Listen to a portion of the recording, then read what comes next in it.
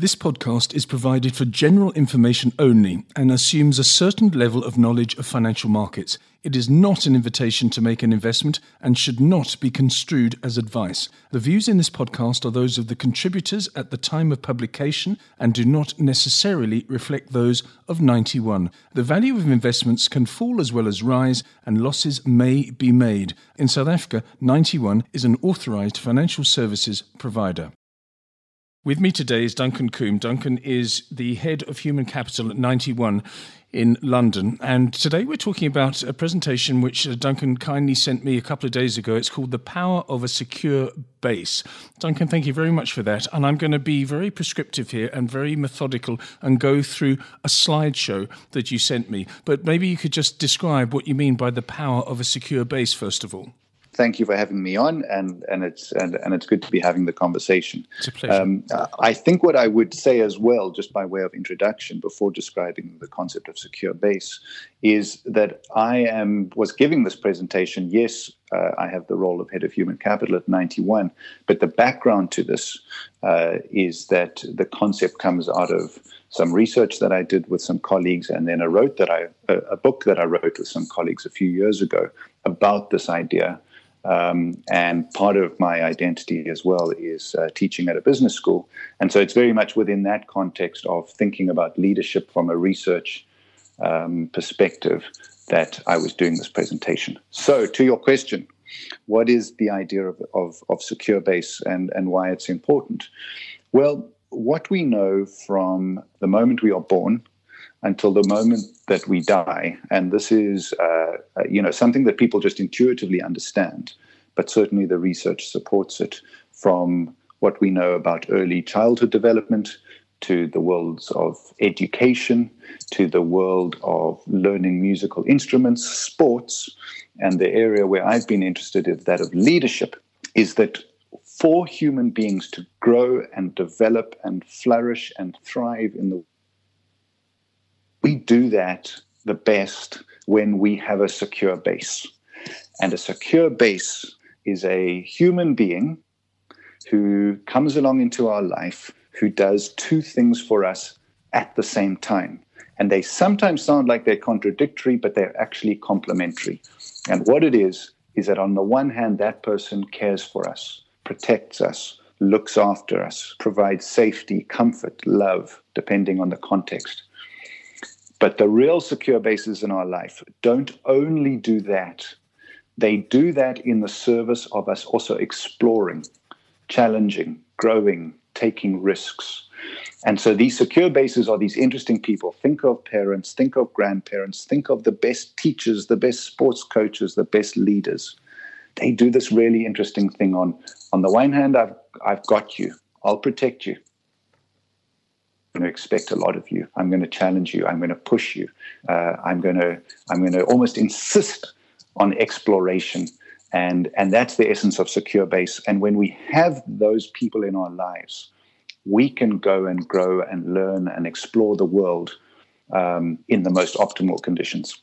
So what you're saying is that a base has many facets. In other words, I mean, if you build a building, if you're building a skyscraper, you have to have a solid base. You have to have foundations. But the foundation of the human condition, which is what you're speaking about now, has many different layers of that foundation. It can be emotional. It can be physical. In other words, where you live. It can be a moral base. It can be a loving base. And so it goes on.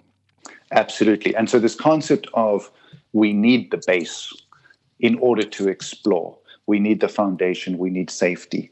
And whatever that is, and in this case, the concept of secure base is a person, but we cannot just go and just take on challenge, take on risk if there isn't a fallback position, if there isn't a hand on the shoulder, whether that's a skyscraper with very deep foundations to go as high as it can.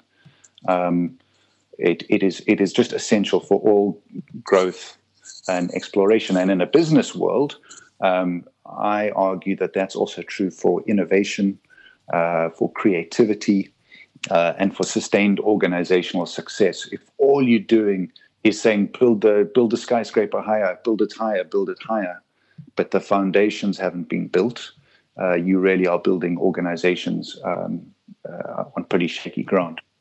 Okay. The power of a secure base during lockdown and always is one of your slides in the presentation that you sent me. But what you've said in your introduction, when you qualified what your position was at 91, head of human capital, your book is called Care to Dare, which you co-wrote. But it seems to me that even though that book was written and published a few years ago, it is even more relevant today. But how more relevant it is because of lockdown?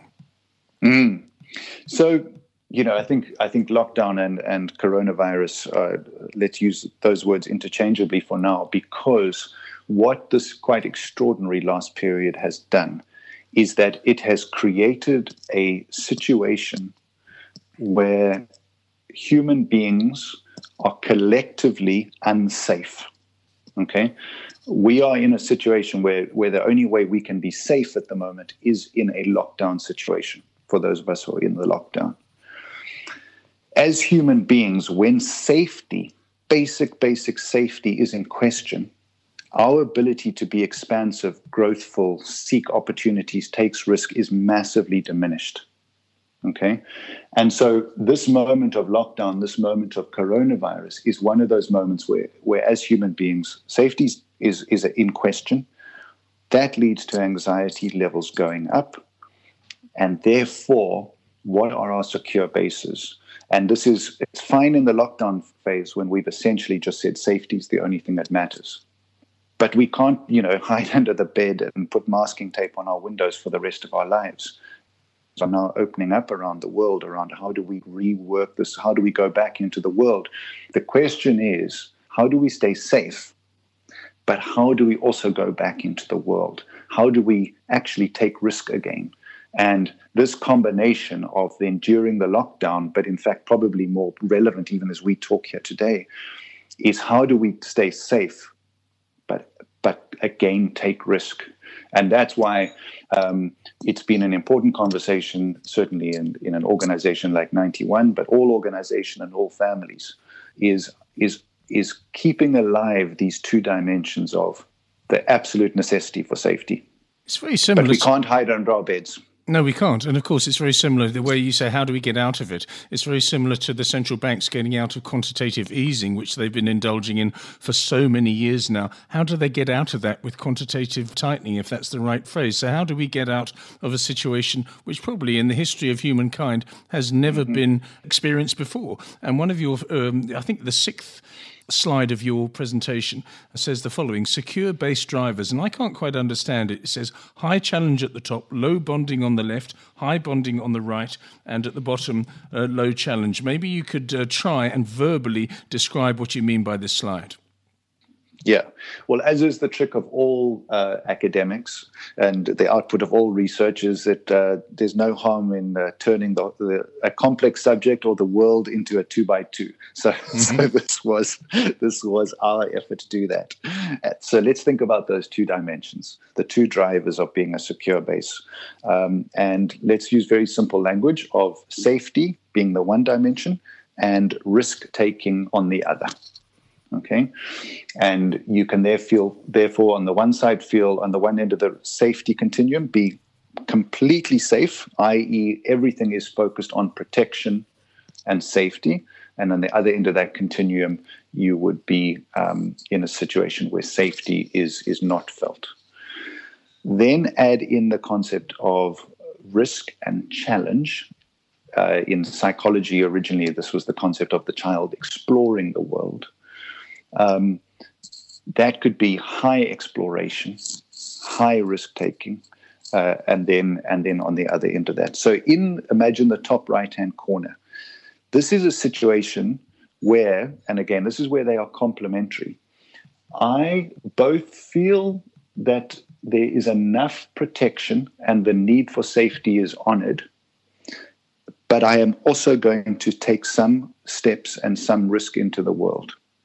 So that would be a top right-hand corner of that chart, if you could picture it. Yes. The top left-hand corner would be, and where it is all about exploration, challenge, and risk-taking, and the safety has been minimized.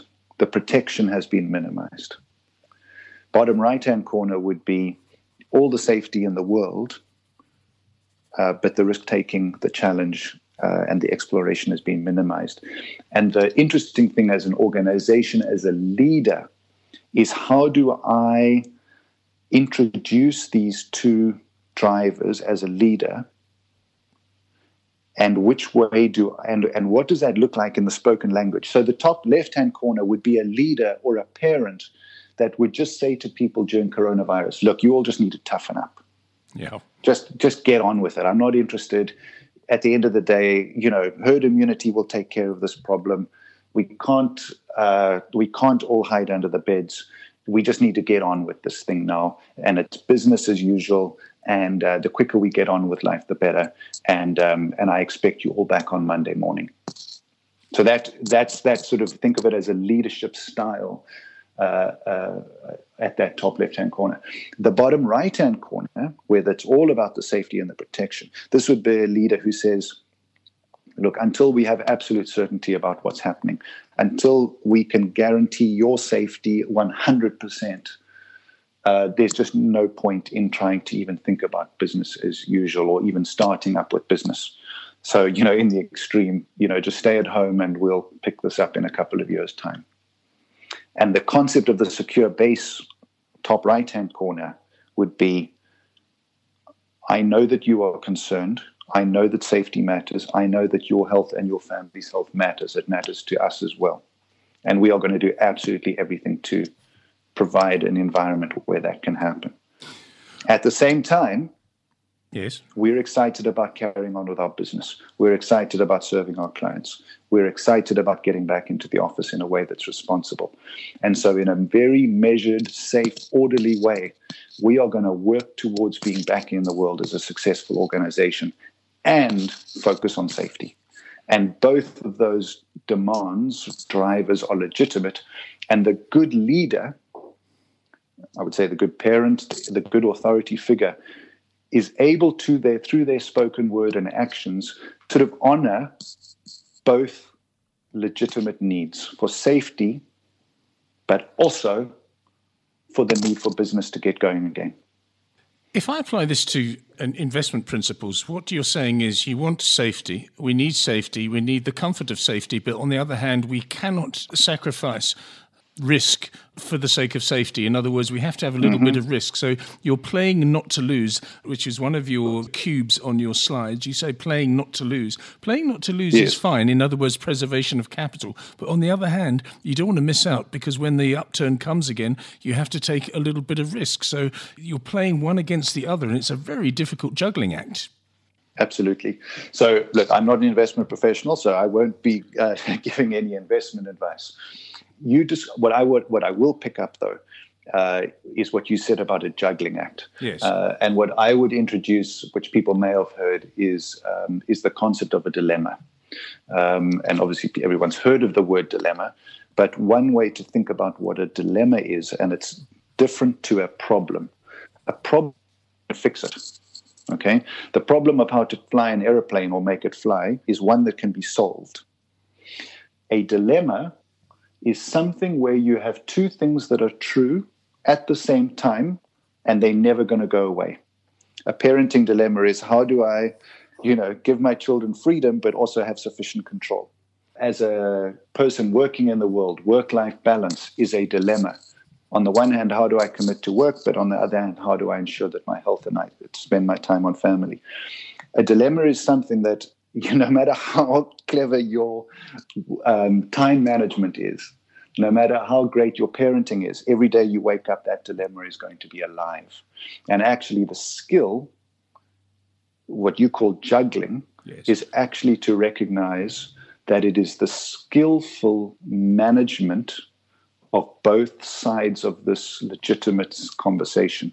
So whether it's being, how do I take sufficient risk in the markets, or how do I get my organization up and running again? Yes, it's going to be a dilemma, because we have to do two things at the same time.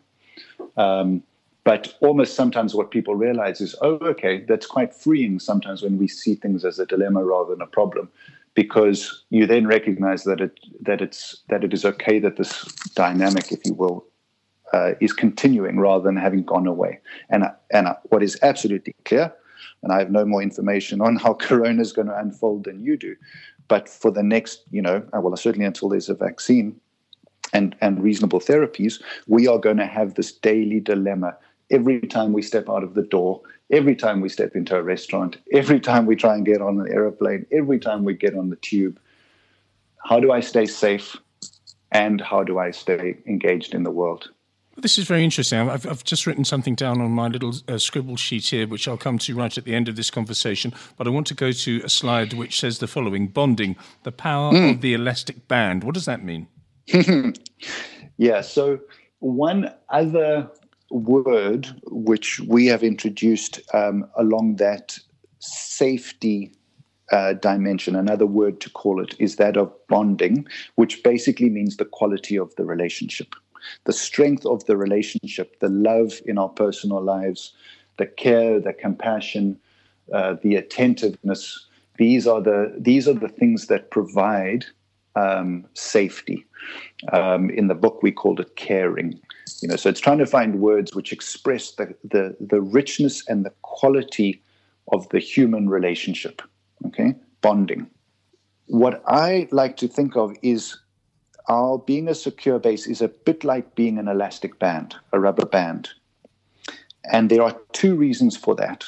The one is the thickness of a rubber band is a proxy for the strength of the relationship with which we have with another person. So, there's really pathetic little rubber bands that you could snap with your baby fingers. And then there are those really, really thick ones that you would get in a hardware store that actually you couldn't even snap with your full arms pulling on them. So that's the strength of the relationship. But the reason I like it from the concept of secure base is, what is the function of an elastic band? Just sitting there on the table, it actually doesn't do very much.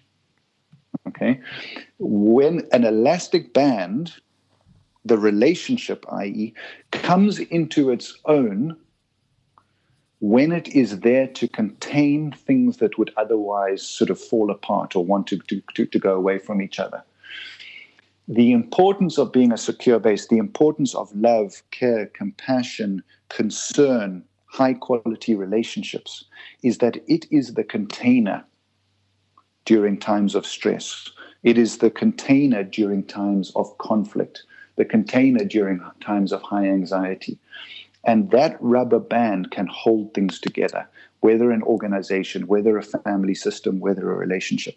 And so what I always say is, because sometimes, especially when these more tough, hardcore leaders, parents, sports coaches, whatever it is, people point to the tough, dominant sort of, archetypally alpha male. And they say, yeah, what about that one?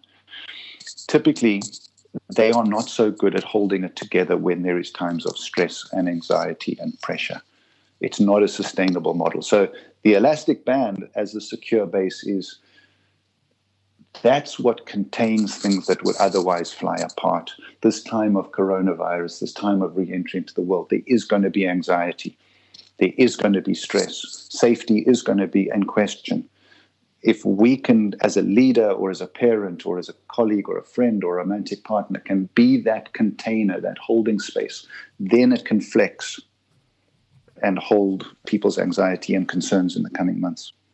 A key takeaways, which is your last slide, says the following: focus on being a secure base in all aspects of your life. People want compassion, you go on to say, understanding and empathy, and they also want the truth. You also say that. What has come out in the last few minutes is that despite the fact that the financial services industry is very, very sophisticated and trading systems are very sophisticated and algorithmic systems are dominating certain parts of stock markets and other asset classes and daily prices, the fact is that from what you've said, that human beings are still running the system. And unless human beings are stable and have a secure base and are feeling safe, then it doesn't matter how many algorithmic programs you have, then they're useless unless you are safe as the human being that's actually writing these programs.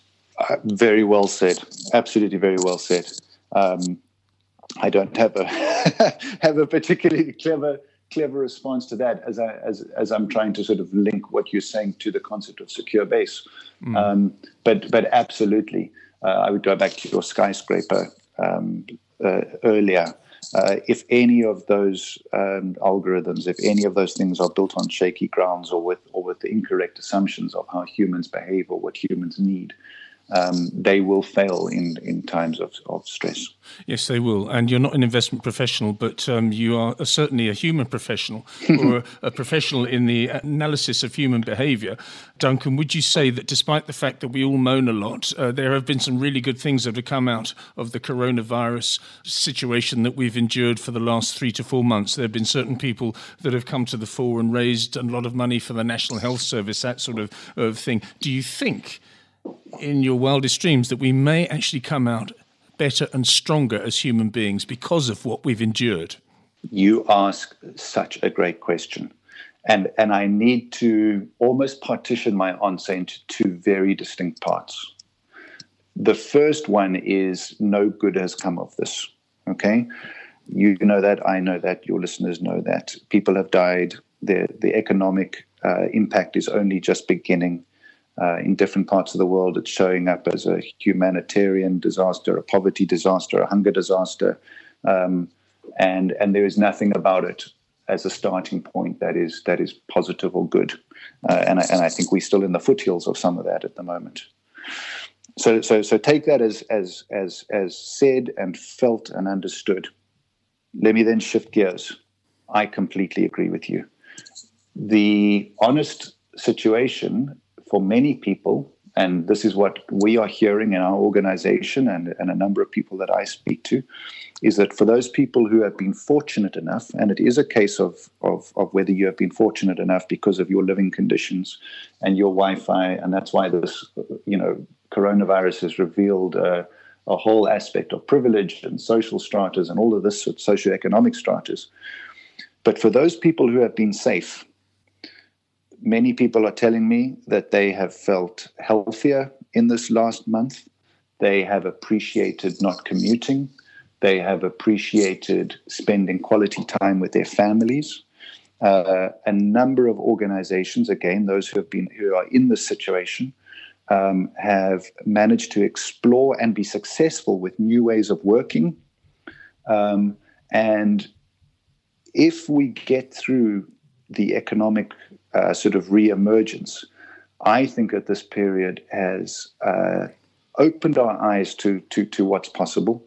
It has proven just how we can work in a more distributed manner.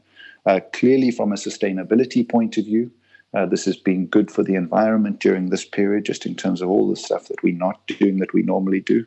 And maybe there's a way to integrate that into the future.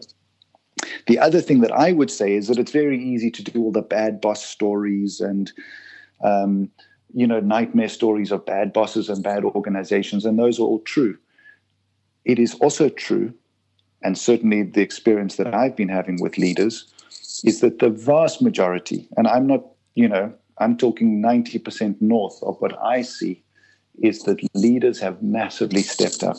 Levels of compassion and understanding have gone through the roof. Teams doing check-ins, wellness providers, wellness services being made available. And so I think a number of things have come to the fore that are extremely positive.